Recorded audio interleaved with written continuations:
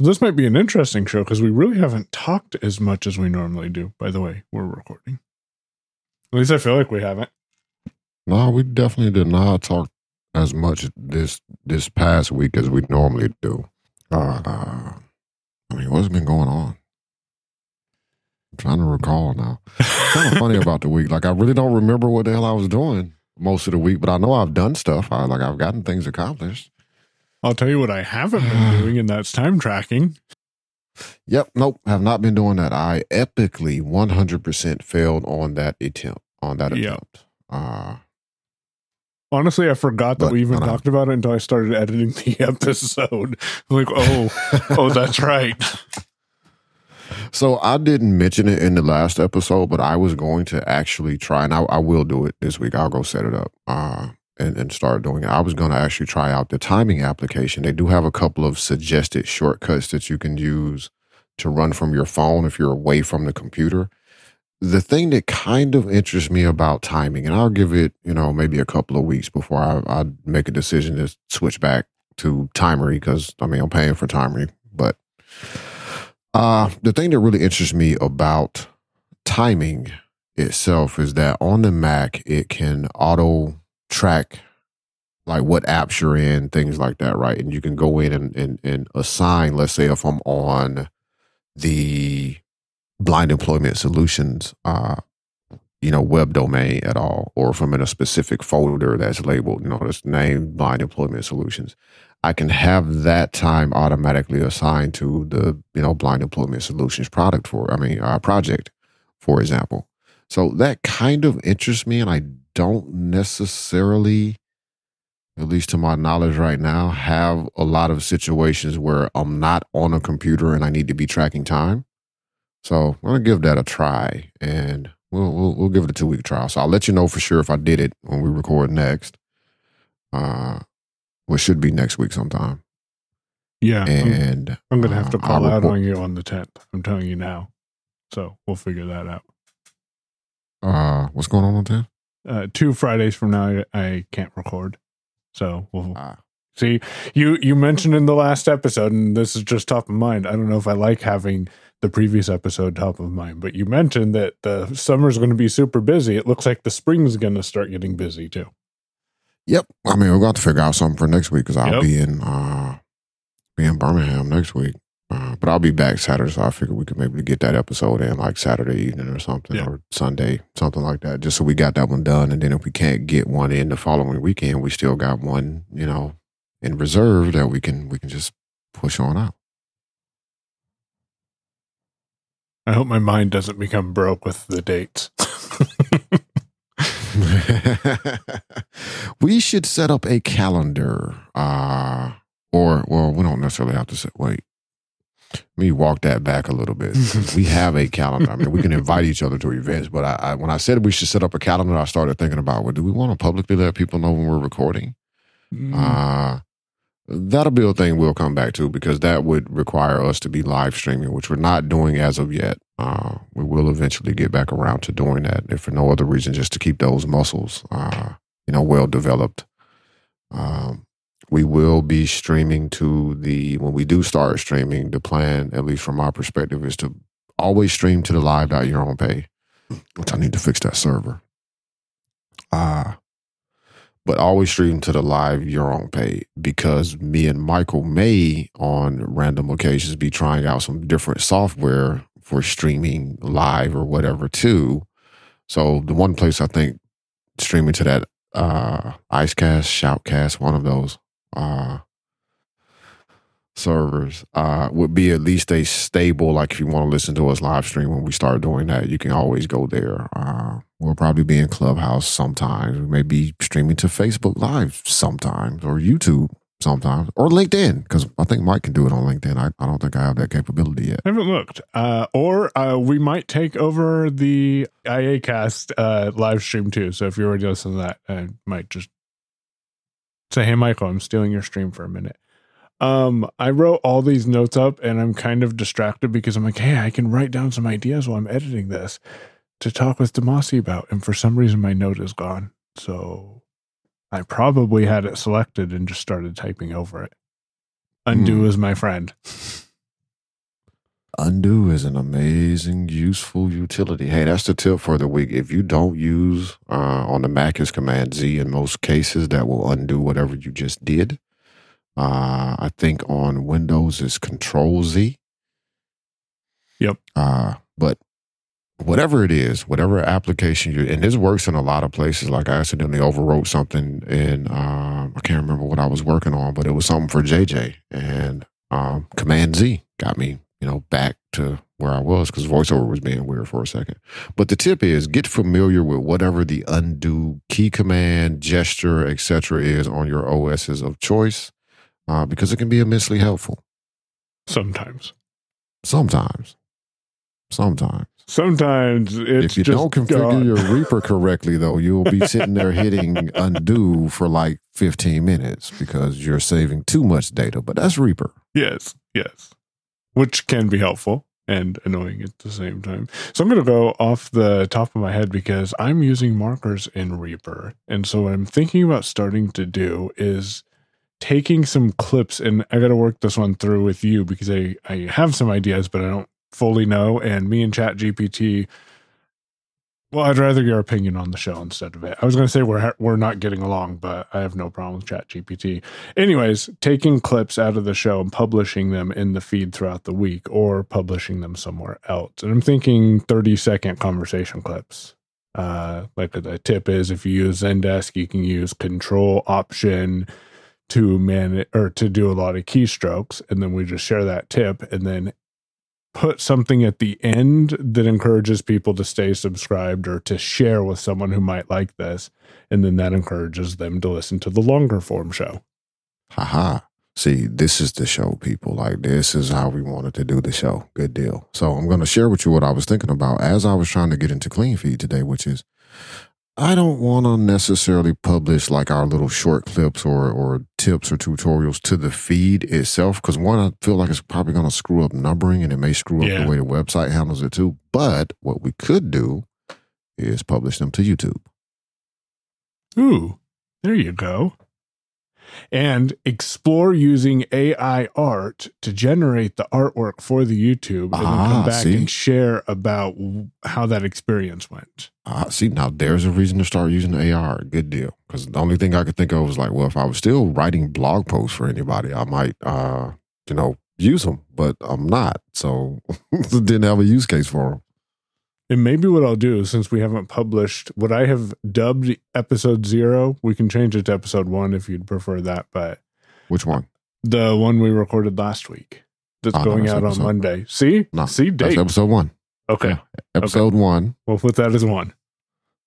This is 2, and then we'll, count out from there. Yeah. Now I forgot where I was going with that. Has it been warm over there?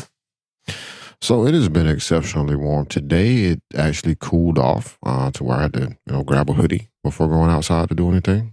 But it was exceptionally warm. We actually had a tornado watch I want to say it was last Friday, actually.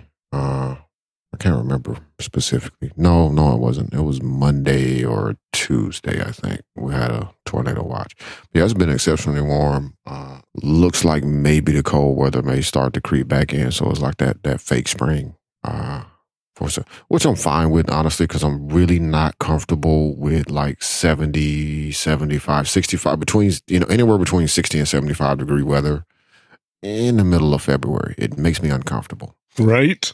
And Alabama is very prone to tornadoes. Georgia's not much lower than them, but I feel like Alabama gets more tornadoes than happen in Georgia. So it's not comforting either because I've never actually been in a tornado. And that's one of those things that I could go the rest of my life without having the experience. You're not eager to have that experience. Not at all. Not at all. But we do have the plans, and hey, there's another tip for people. Think about emergency preparedness for the area that you live in. Like, for me, it's more tornadoes or bad thunderstorm. For other people, it may be, severe snow. It could be severe flooding, like whatever the case is. But think about those things before there's an alarm going off telling you, hey, we're under this watch or this warning because it's coming.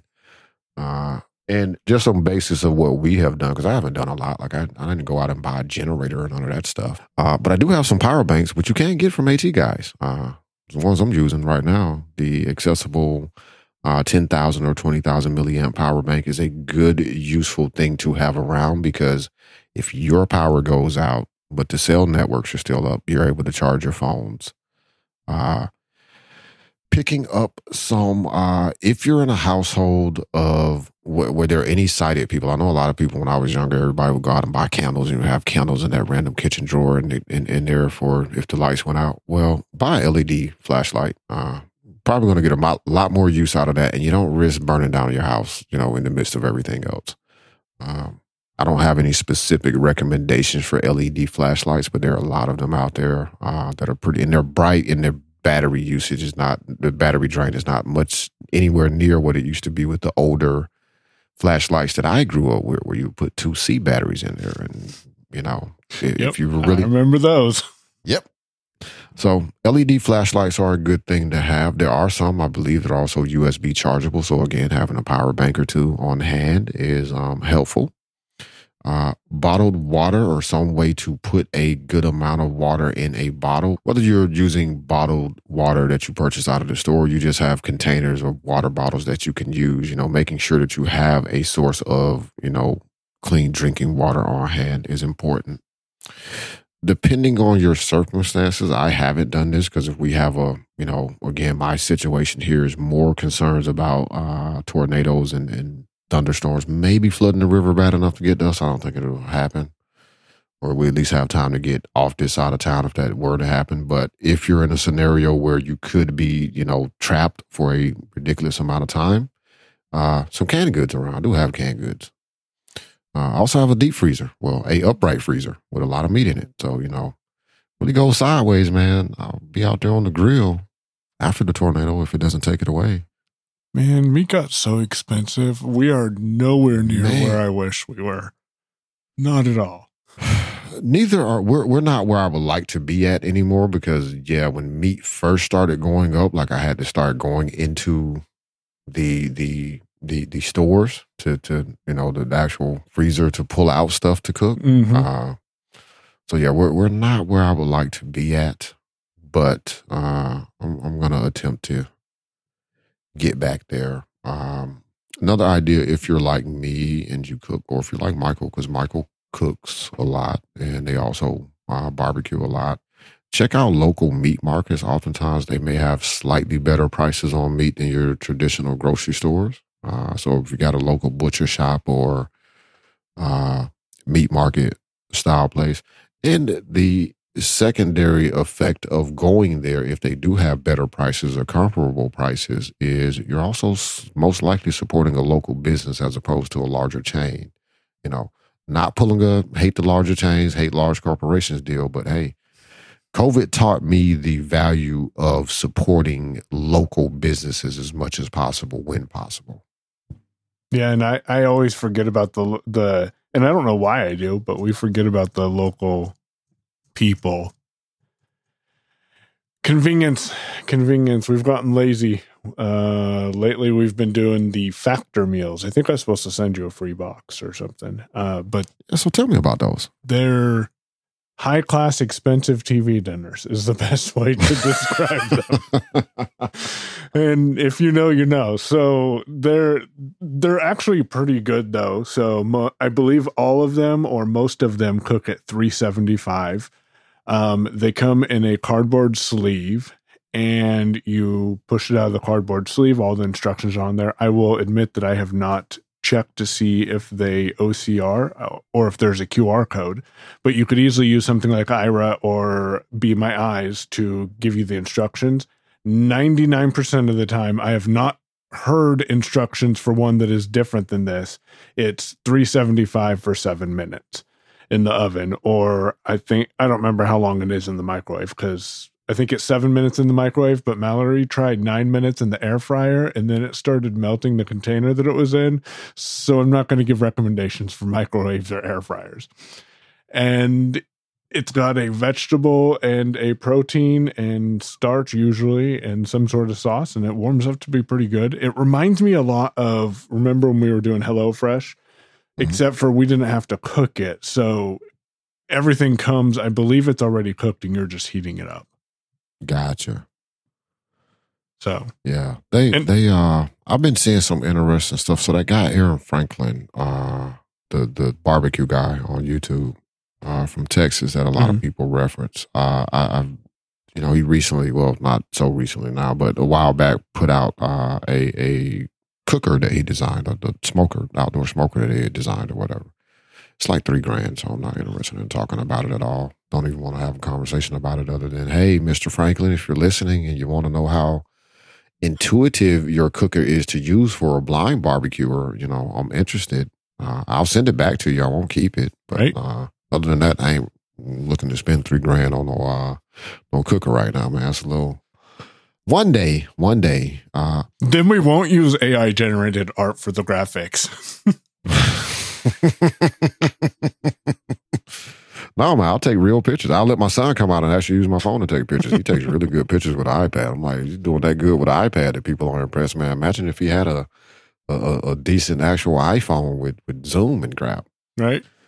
But another thing that he has started doing, and I don't know if this is continuing or whatever, but it was interesting to me when I heard about it because it kind of made me think about some of the food boxes and food prep stuff, is he will cook a brisket and ship it to you. And then all you have to do is like oven warm it, and he gives you the instructions and the temperature and all of that. And people have said that, the few reviews I've seen of it, people are like, it tasted, pretty damn good to be something that was shipped to them, frozen or whatever, and they unthawed it and ovened it. And I'm like, okay. But see, I think they've actually figured it out. They're not actually freezing it. So they're just packaging it well and then sending you blocks of ice on the top and bottom. Yep, on the top and bottom. Okay. So it's like you're just putting, what was already cooked in the fridge and then reheating and then reheating it. Yeah, that's kind of what was. I was like, dry ice is probably the solution there. So that's an interesting thing. So I don't know.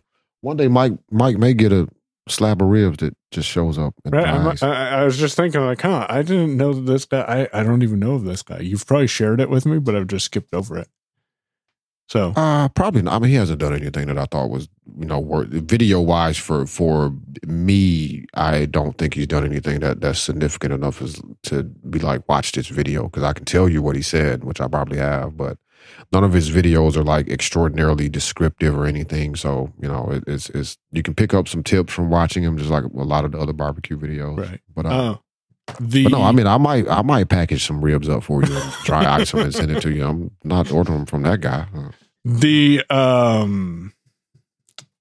I almost said HelloFresh. The Factor meals come with like coupons of different places, and I've heard of Butcher Block. Is that the name of it? Butcher Box. Yeah. You worked adjacent to someone that I did. That's why I've heard of them. But there's another one that came with, I think it's $50 off the first box, $30 off the second one, and $20 off the next two. And that's how they get you. When they tell you $150, you don't get $150 off your first box. So be aware of that, people. A lot of times it's a higher amount off the first week and then lower the second week. And then, $20 off for 2 or 3 weeks. And then they go back to the full price that you forgot. So your bill goes up $20 a week unless you use Todoist or reminders. But this one is, they send you meat, and I was going to look at the pricing of them and look at the accessibility of them, because sometimes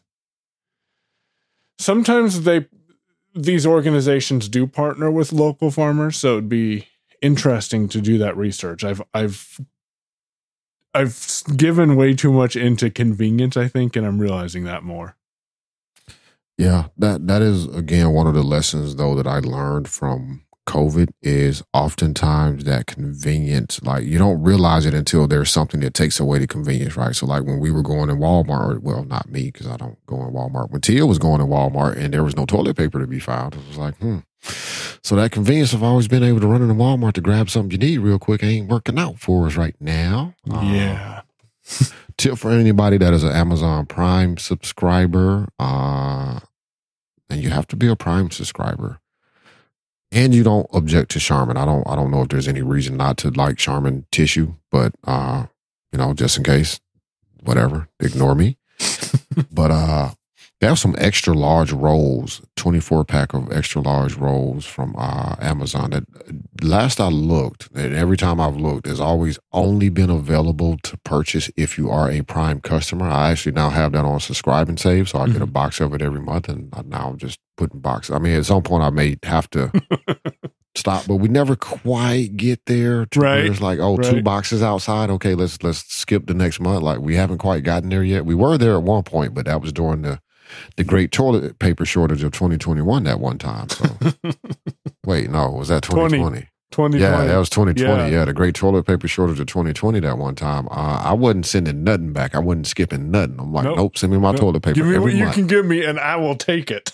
I will take it. I will put it in the shed outside. If it gets to be too much of it and it continues for too long, I might be, in the Walmart parking lot selling rolls of tissue. It never got to that point, but I was strategizing how to do it. There was a couple points where it was like, do I need to? It's like, look, I actually got some toilet paper. I can afford to sell some of this.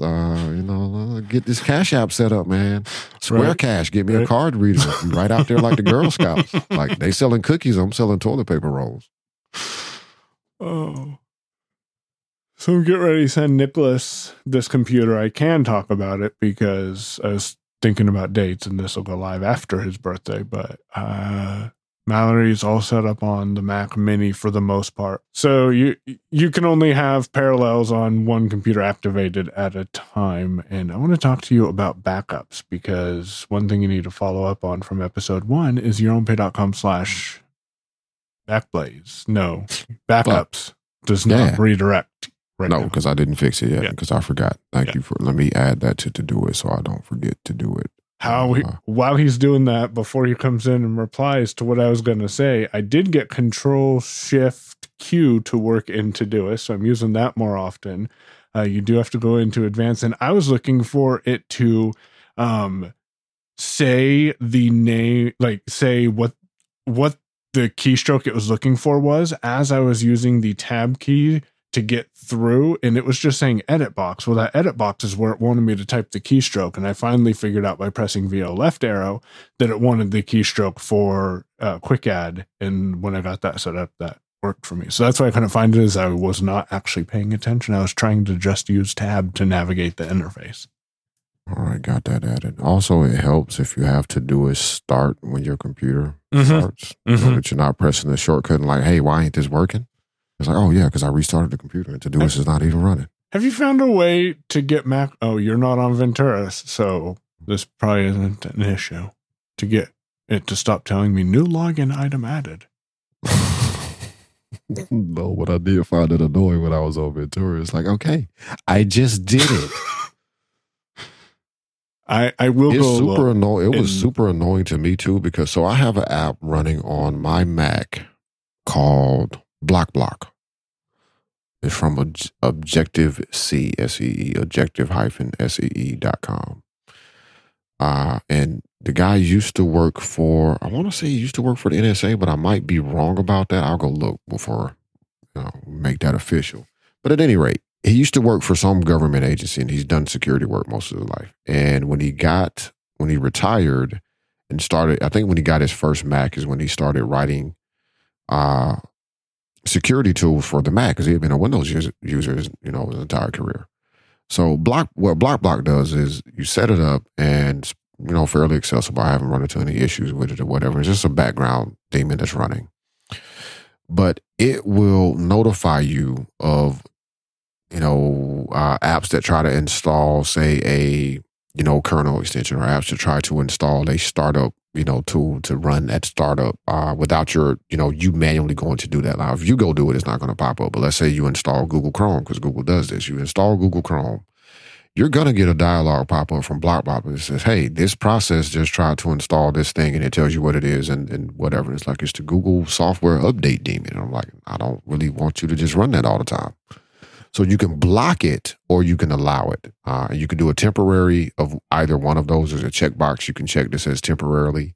And then you can say allow or block if you're like, I don't know what that is, but I don't want to block it forever. So temporary, which I have done a few times because I'm like, I have no idea what that is. Let me go Google it. Or, temporary allow something because you're like, oh, well, I need maybe this to run for a little while. So for me with Ventura, what was happening is I would install, because I just did a straight upgrade to Ventura, but I think I installed something. It was like, first I get the block alert that such and such is trying to install a tool. And it's like, okay, well, allow that because I do want that to run in startup. And then Mac OS chimes in. You just added a new startup login item. It's like, geez, man, would somebody please shut up? And block just does it once though for you, right? Like you just get that, unless you say remind me later, or is there a remind me later? There's not so that's when you do the temporary thing. Yeah. So and then it pops back up again. Yeah, then it'll pop up the next time it tries to run or something like that and tell you. But if Mac I OS say is like if you turn on your computer and get a notification, it has to remind you that you also had a new item added to your login. It's like, yeah, we did this already. We've been down this path. So the secret is that I've found is VOO, interact with notifications, VO shift space to do actions on that notification, and then close it. And that seems to get rid of it from what I've observed. Yeah, they are a little, and I don't recall, but I don't know if I actually really delved too deeply into the system settings on Ventura either while I was on it to look at notifications to see if there's like can I turn this off? But that is, let me go look up Objective-C. I found my notes finally. You want to know where they were? Further down the document in drafts.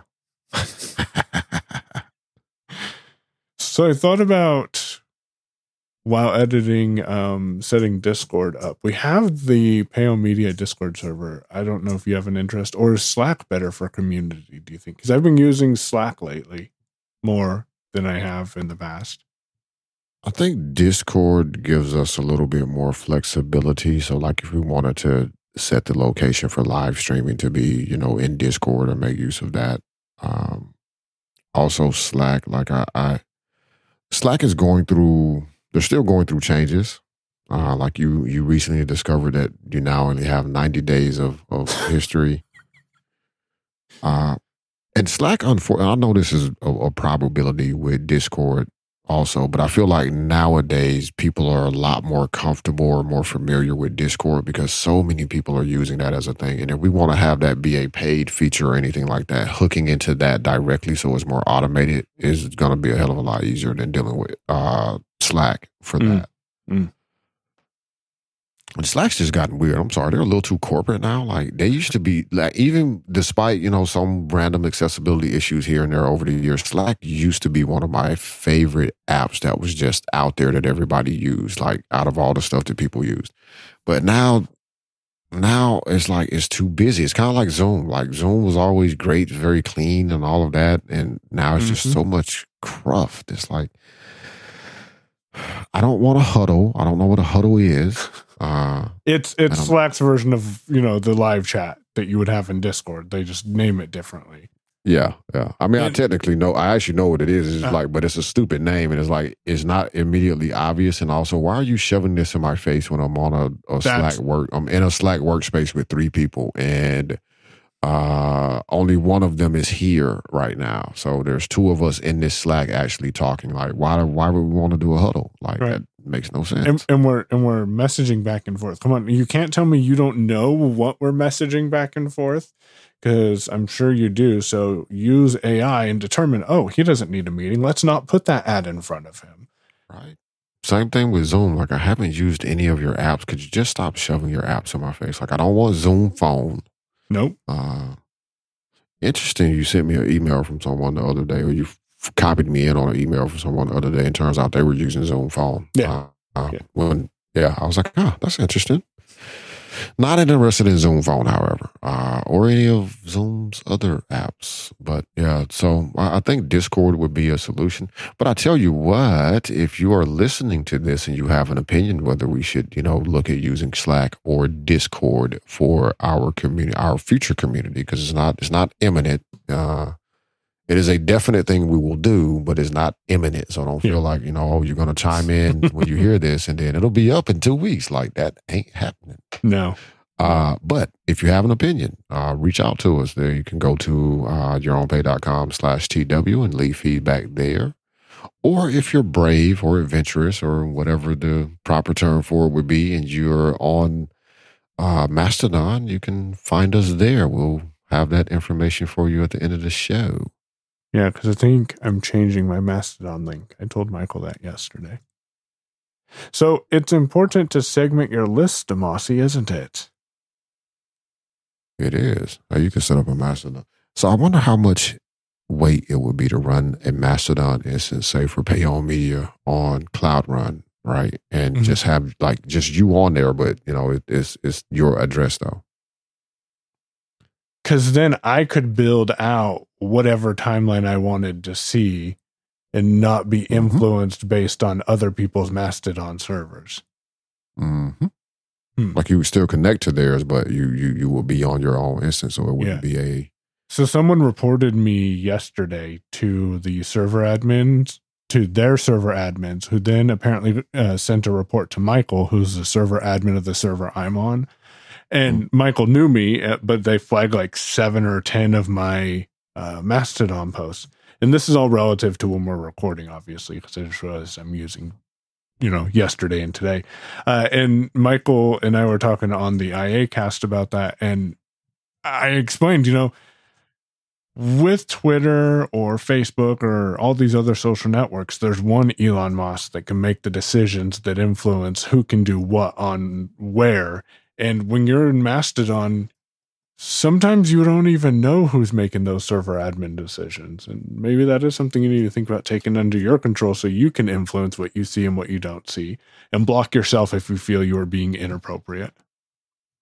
I mean, I probably wouldn't block myself. I'd probably block whoever was complaining about me, but your point is taken, though.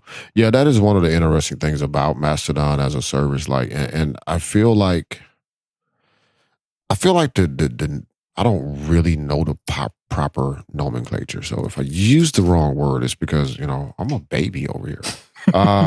Listen, the nerds or geeks or whatever we would fall into the category of being, people who are very interested in technology and also have an appreciation of how the open internet has benefited us and how closing things does not necessarily always benefit us.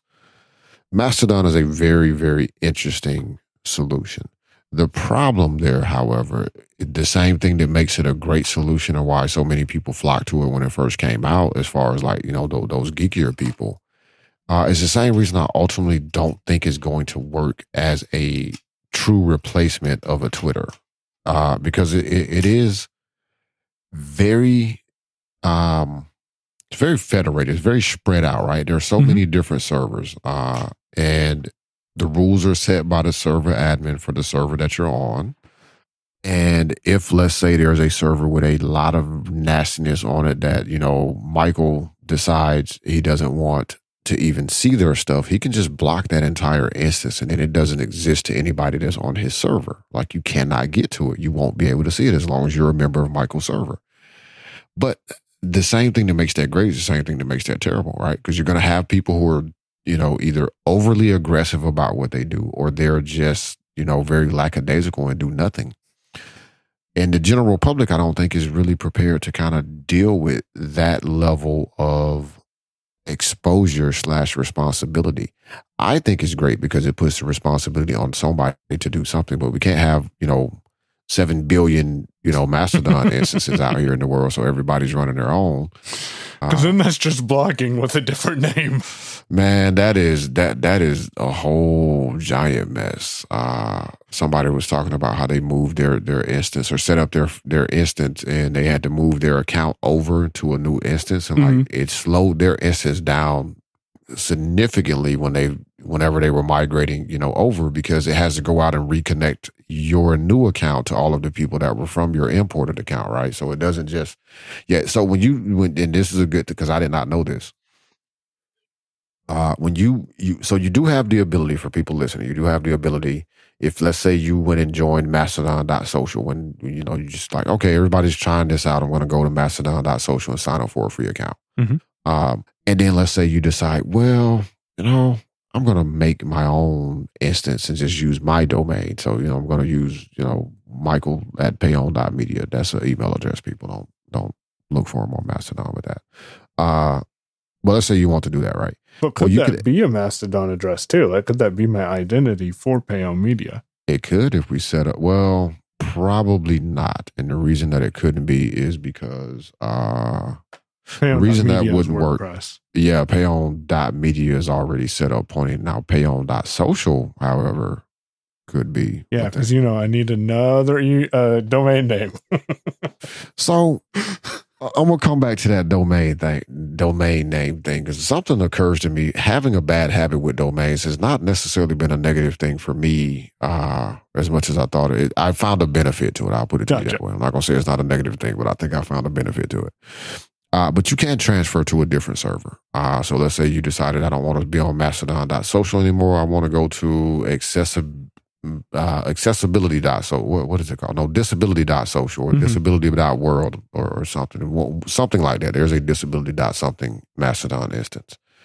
So you can migrate your Mastodon.social account over to this new server, which will take it away from Mastodon social, put it on a new server. But when you do that, what you think in your mind, at least if you're me, what you thought in your mind is like, oh, okay, so I just move over there, and then it just kind of handles a low-level redirection if people are still looking for me at the old thing, and then they'll see the new thing. Mm-hmm. And it just brings over like, you know, a JSON file or something with the people that I'm following, and I just import it, and there we go. Yeah. Well, no, you do import some stuff, but then it goes out and says, oh, you were following Damashe Thomas, so now we're going to, you know, refollow him from this new server. The old server's gone away, so now so I'm going to get a notification that Michael just started following you. I was like, I thought Mike was already... Mike, you weren't following me on Mastodon, Mike? Oh, no, I just migrated the server. Oh, yeah. Okay. So that's the thing I did not know about. So while it's going out to fetch all of that data to, one, update the information for people who are following you, and also reconnecting your account to the people that you were following, that is putting a lot of load on the server, so it's going to slow it down a little bit when that process is happening. Can you run? I'm not going to get into it. I was thinking of ways that, you know, somehow WordPress and Mastodon could be integrated together, but I don't know if I have the energy to explore that.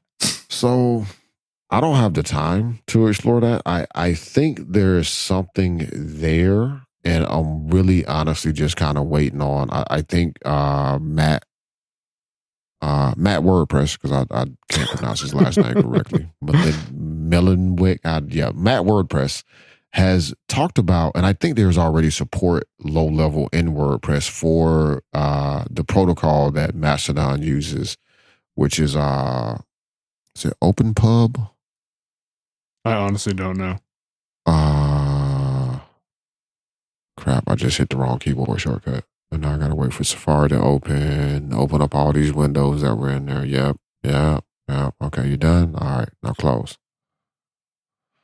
I gotta set that shortcut back over for Chrome, because... Wait, what about Do Not Disturb? Oh, I'm on the Objective-C website. I did not see where this guy used to work at, by the way. I was looking. What is... Be My Eyes and APH Connect Center, an exciting partnership. ActivityPub is what it's called. So there's support for ActivityPub in WordPress, because I believe, can't say friend of the show because I ain't never talked to her, but highly respected podcaster and automator, Rosemary Orchard, has a microblog that I believe she's running through a WordPress installation. So instead of her going to like micro.blog, now I could be wrong about that, but I think she does. Someone for sure does, but I'm thinking it was her that I saw this set up on. So instead of going to micro.blog and paying them money to have your own domain and all of that, I think she's running her own kind of instance that allows ActivityPub connectivity. So there is something there. Me and Marty actually had a conversation about, I told him at some point I will sit down and explore the probability of setting up like a very lightweight WordPress installation, not a ton of plugins or anything like that, and configure it to functionally work with microblogging through ActivityPub, so that people that are using, microblog, whether their own self-hosted instance or using the paid for service or whatever, will be able to like follow or whatever you do over there. Like, I don't really understand what you do over there, but like, so people can see my posts, right? So if I post something like, hey, check out this quick tip video or, whatever. But also have that be able to be federated directly into an account for me on Mastodon as well. And I'm thinking, since you can go that way, that you should also be able to post something to Mastodon and have that published to a micro blog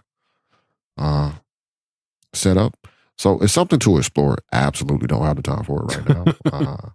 No. You got any ideas? If you found somebody on YouTube who's done it, or you've did it, or you got a GitHub, reach out to us. We're glad to listen, talk about it. And if somebody's already done it and all I have to do is follow a tutorial, I'll get it done quicker. I'll say that. Yep.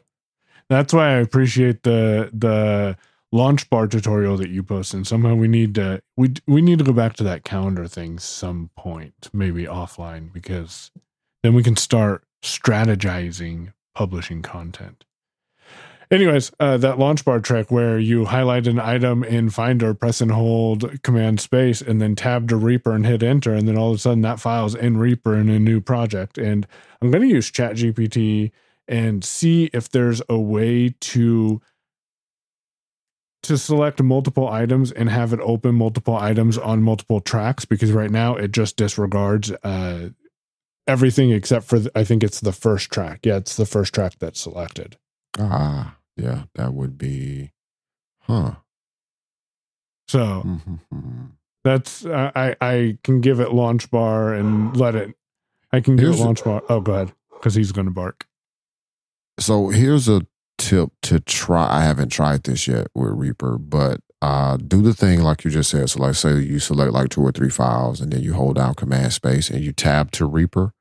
Try hitting Command D on Reaper to see if dropping them on Reaper has a different aspect, or just highlight them in Finder, like do your multiple selection thing in Finder.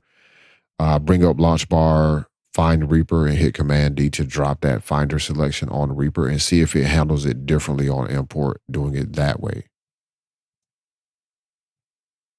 I will try that before the end of this episode and let people know.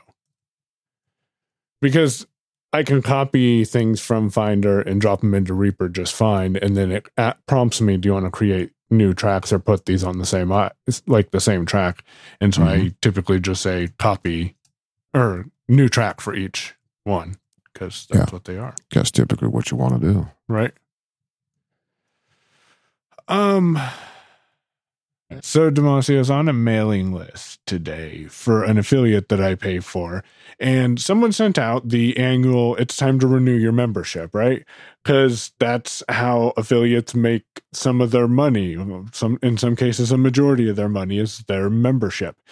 And it went to everyone, which then turned into a back and forth unnecessary mess of people saying, I thought I paid you 2 months ago, or I thought my membership was up to date, or here's my PayPal email address. I'm glad no one sent credit card emails, if you know what I mean, because you've seen that type of stuff. Yep. And it had me thinking, man, the importance of segmenting your membership list. I need to sit down and do some segmentation of the Southwestern chapter of ACBO as the president, because I don't know if we have that segmentation and it would be valuable ways of getting it done. And I'm kind of stumbling because I'm realizing that that's something I need to do. Yeah, it is important. And most situations, most software, like most email marketing software that I have used, definitely all of it that I have used, allows for segmentation and taking actions can, there can be triggers of different things depending on the service.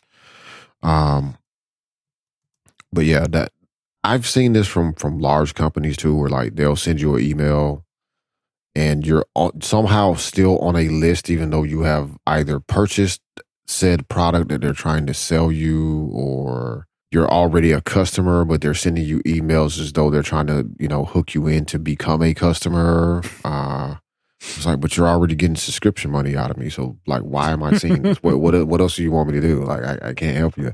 But it comes down to segmenting people, make sure you have segments based off actions that people have taken, and also being aware of how to not send emails, depending on the system you're using, how not to send emails to people who are also in this segment, right? So something I had to do recently for a customer with Cindy is he wanted to run a new campaign, and I went and made a new list for a campaign that he started that was related to this, where he wanted people to opt in for something. And he was like, okay, well now I have the thing, they're going to register. If they register, I would like them added to, a new list. And from his perspective, he kind of doesn't fully understand how everything works and how it's organized. So he'll say, a segment or a list, like whichever is going to be the way for you to handle it. But he said, the important thing for me is I don't want people who have registered for this event to continue to get emails promoting the event. Right. Well, that's sensible, right? Yes. Because that's exactly what it's how that should work.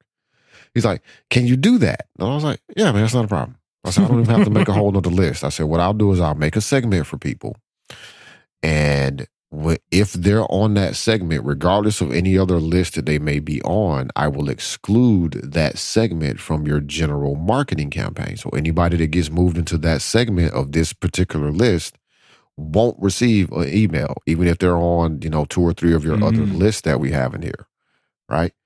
He has been exceptionally happy with that result.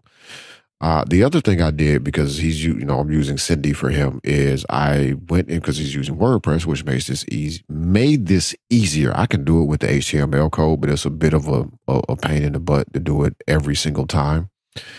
I went and made a gravity form, because if you listen to our prior show at all, our prior, show that we were doing, you have to know that gravity, you can say it with me, gravity forms, it solves all your problems. All your problems.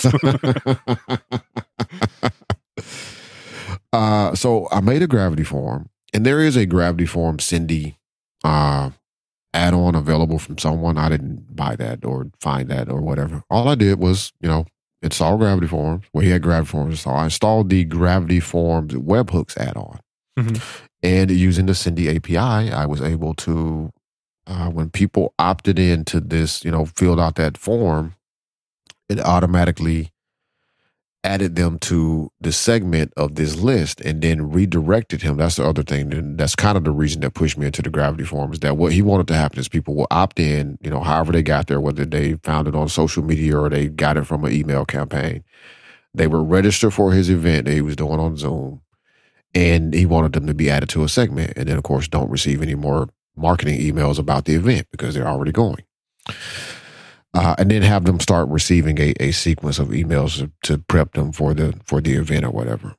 So what made me use gravity forms is that he already had one list. And I was like, it makes sense to keep this list intact and just segment the people that are registering for the event. But with Cindy, I can't automatically redirect. You set your redirection to someone registering or subscribing to a list. It's set at the list level, right? I can't set that on a segment level. So if you opt into the list and I have a redirect set up for that list, and I don't care how you get to that list, it's going to redirect you to the same place. Right. Using their HTML code. Well, with gravity forms, of course, with the confirmation, you can have the confirmation be a page on your WordPress site or a redirection to another link. So that's what I did there. The webhook add-on was connecting to the Cindy API, and I just mapped the form field. So name went to name and Cindy, email went to email. I added another parameter to the URL for the API call that said, add this custom field for registered. And then in Cindy, it automatically moves people into the segment that says registered if they have registered, right? So that all worked great. And it got me to really thinking about, okay, I need to, that is a form I can duplicate. One for him, I'm going to show him how to do this, and there's going to be some Cindy content that I'm going to create. Mm-hmm. Generally, but it's stemmed from this customer, which is I can simply duplicate that form and show him what to change, and he can start managing his sign up forms himself a little bit easier instead of having to reach out to me every single time he needs to change a form or set up a new opt-in or whatever. So that's great.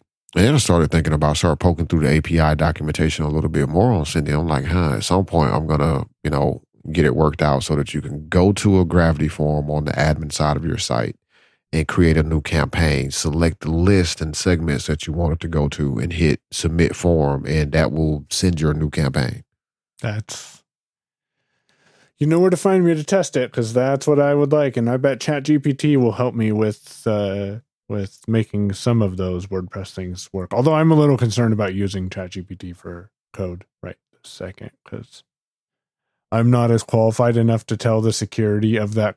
Like, is that code opening secure, things up or and stuff? Leaking crap? Yeah. So I'm decent enough with PHP. Most times I can look at it, because anything that I've had it generate, like I can look at it and kind of tell it's doing what I think it should be doing, and also that it's not randomly making an unsecure call. Yeah. JavaScript, not so much. Like I don't know if I want to use this at all, because I don't know how this works. Let me run this in a local environment and see if it blows up anything or something. Hey, maybe what we should start doing is finding some code and throwing it at ChatGPT. What does this code do? That's a good idea. See what it starts telling us, especially with code we know what it does. Like, yeah. But yeah, so it is important to, use the features of any email marketing software that you're using. And, from my perspective with Cindy, like I want to make this as easy for people as possible to publish a post.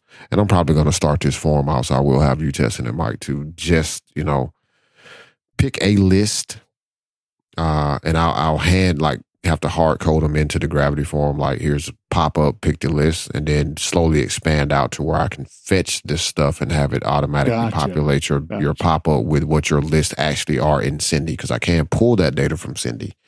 But if I wait until it's perfect and does all of that, it'll never get done. But if I start one and say, okay, well, right now you have these two lists, so when you get ready to send out a campaign, pick from one of these two lists. Mm-hmm. That'll at least get that part moving and let me know, that works, and keep that going. And then I'll get around to the other part, probably reach out to Gravity Wiz and be like, hey, I feel like populate anything should be helpful here. But I need a little bit of your help in order for this to be magic. Right? Hey, I'm going to send it just like that. Just send it like that. Yeah, exactly that. Like, to help me make this magic. You should open drafts and start that message now, because we're going to wrap up the show here in a minute. But they talk about how they're solving problems for the customers, and you're paying for it. And I told someone the other day, I said, I find myself now trying to give customer service a try, because doing customer service for as long as I have, I realized not all customer service experiences are horrible. Unfortunately, a majority of them for me in the past have been, but lately I've been actually getting help, and I'm like, hey, that saved me, 30 minutes of going to look through your documentation and the headache of not wanting to do it and frustration and stuff. So, yeah. Yep. So, third tip for today, at least give customer service for a company a try. Because like you, I have had a lot of bad. Now, I could really narrow down and target a few specific areas of companies that seem to have terrible customer service still, but I won't. What I will say is give your customer service a try. Because like for me with Gravity, with the team at Gravity Wiz, which is a set of plugins that I pay for, they're not, inexpensive, but for paying for the level of support that I get, one is priority support, which is always great to know that it's a good feeling. That's a good word to put into your marketing material if you do customer service. Like, hey, if you pay for this level, you get priority support. It makes me feel great to know when I email you, my email is going to hit the top of your inbox or the top of your ticketing system or whatever is going to get flagged. Like, you got to see me right now, as opposed to someone just asking a random question that just wants to kick the tires of your product, basically, because we get those too. Where it's like, oh, well, can you tell me all about this device? And what does that do? Okay, thank you. It's like you ain't bought nothing. Give customer service a try, though. My experience with Gravity Wiz has been great, and my experience with a lot of different companies has been great. Even sometimes I have reached out to a couple of companies and be like, hey, listen, I'm trying to do this thing. Little help would be appreciated. A little bit more detail than that, but no, some help would be appreciated. And they may come back with here's a link to a support document that tells you how to do this. But the difference in that versus just here's a link to documentation in my experience recently, and most of these have been admittedly either software as a service company, Stripe, or a plugin developer. But the difference is, one, the email is very cordial and personable. It's not just a random, auto-generated response. And two, they point out like what the document is going to explain to me, but they're like, if you have any more questions, follow up. But here's a actual document step by step that we wrote that tells you how to do the thing that you're trying to do. And it's like, okay, good. I didn't go look at the documentation first because I was like, this seems like one of those weird things where it's not going to be well explained. And then they're like, oh, they explained it very well.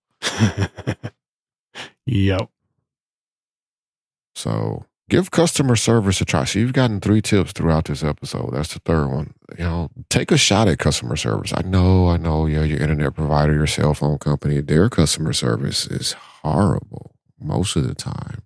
And then you get that one agent that I told her when she fixed our account so I don't owe as much as I owed. And she helped me get everything figured out. I'm like, why did it take at least 5 times calling customer service to get a return label to get this issue solved? Like, I know what you can do. People just don't try sometimes. And then that becomes frustrating. And then it's an endless cycle because you're frustrated the next time you contact customer service. And I don't podcast about psychology. So do you have anything else, Damashe? Nope. You can find us on yourownpay.com/TW is where you can get the show. There will be also a feedback form there. If you have any feedback first, remember that we are looking for your suggestions on ways to set up Toggle. If you listen to last week's episode, you know that we're trying to figure, at least I'm trying to figure out like what's the best way to structure my Toggle so that it makes sense for the kind of business I'm in. How are you using it? We're also looking for your feedback as to whether or not we choose to go with Discord or Slack or some other Twist. We're not doing Twist. If you say Twist, I'm gonna probably block your IP address from the website, just so you know. And nope, you cannot appeal to Michael to fix it because he can't. Nope. No twist. So, no twist. But, Discord, Slack, or something else. Somebody recently mentioned Matrix to me, which is something I have not looked into at all. Never heard of it. I have heard of it, but I've never looked into it. Gotcha. So, if you got some, suggestions about something we can use for our future community that we're going to build, pass those along. Any other suggestions, feedback about the show, we're always happy to take that, even if it's criticism. Just don't curse, because we don't curse here on this show. At least not according to Reaper. At least not according to what you hear anyway. Yes.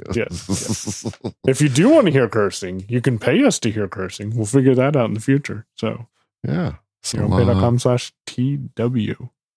Yep. And that'll get you there. Also, you can follow us on, is it follow? Yes, it's follow on Mastodon if that's where you're going with that. Yeah. See, I don't know how Mastodon works. So first, if you do choose to do this, don't be offended if I don't reply to you. It's probably because I don't know you said anything. Just be patient. I'll get back to it eventually. Or as I always say, you can always, no, I'm not going to. But I'm on Mastodon at Damashe at twit.social. And Michael currently is at... So actually, I'm going to make this a lot easier for everybody because we don't have to do this every week. yourownpay.com/TW. You can do that, or what you can do also is you can go to michael.yourownpay.com, and that'll take you to wherever Michael's server is, and you can go to damashe.yourownpay.com. There you go. To wherever I am on Mastodon. Yep, I like it. Now, when I say go there, just to, follow this up. See what I mean about message? You always got to throw in the extra little bits, but make sure we're clear.